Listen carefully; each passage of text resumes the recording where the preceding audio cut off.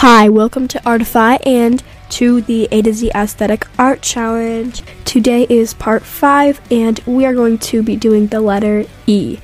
But before we begin, I do want to ask, it would be greatly appreciated if you could follow this podcast, turn notifications, rate 5 stars, comment your opinions, all that fun stuff. But you guys know the drill, so let's just get started with this aesthetic. This aesthetic is a very fun one, very highly requested, fun for me to draw. Today we're doing emo.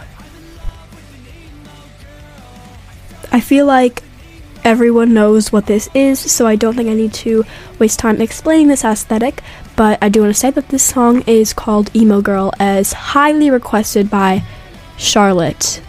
So, let's start with the drawing. Basic sketch, as always. I thought I would do an umbrella because I thought it would be interesting. I spelled emo the way Greta spells emo, so that's why I spelled it like that.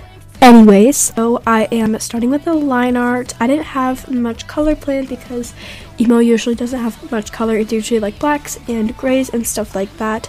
So I actually don't know why I drew the one hand like open like that instead of just like a normal like resting position. I wanted to practice hand anatomy, I guess.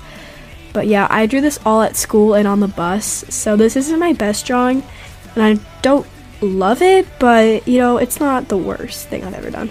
Nothing too special for the coloring. I do like the outfit though. I think it looks super cool, and this is kind of unrelated, but we are almost at 200k plays, which is crazy. Anyway, someone told me to do the rain inside the umbrella, so I thought I would. I was just kind of experimenting with the backgrounds here, and I finally did get one that I really liked, and I think it looks pretty cool.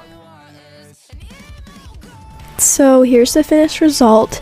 It's not the best drawing I've done in this series, but it's pretty good considering the entirety of it was drawn during like math class and on the bus. So I think it's pretty good. I'm just gonna give it credit. Thanks for watching. Bye.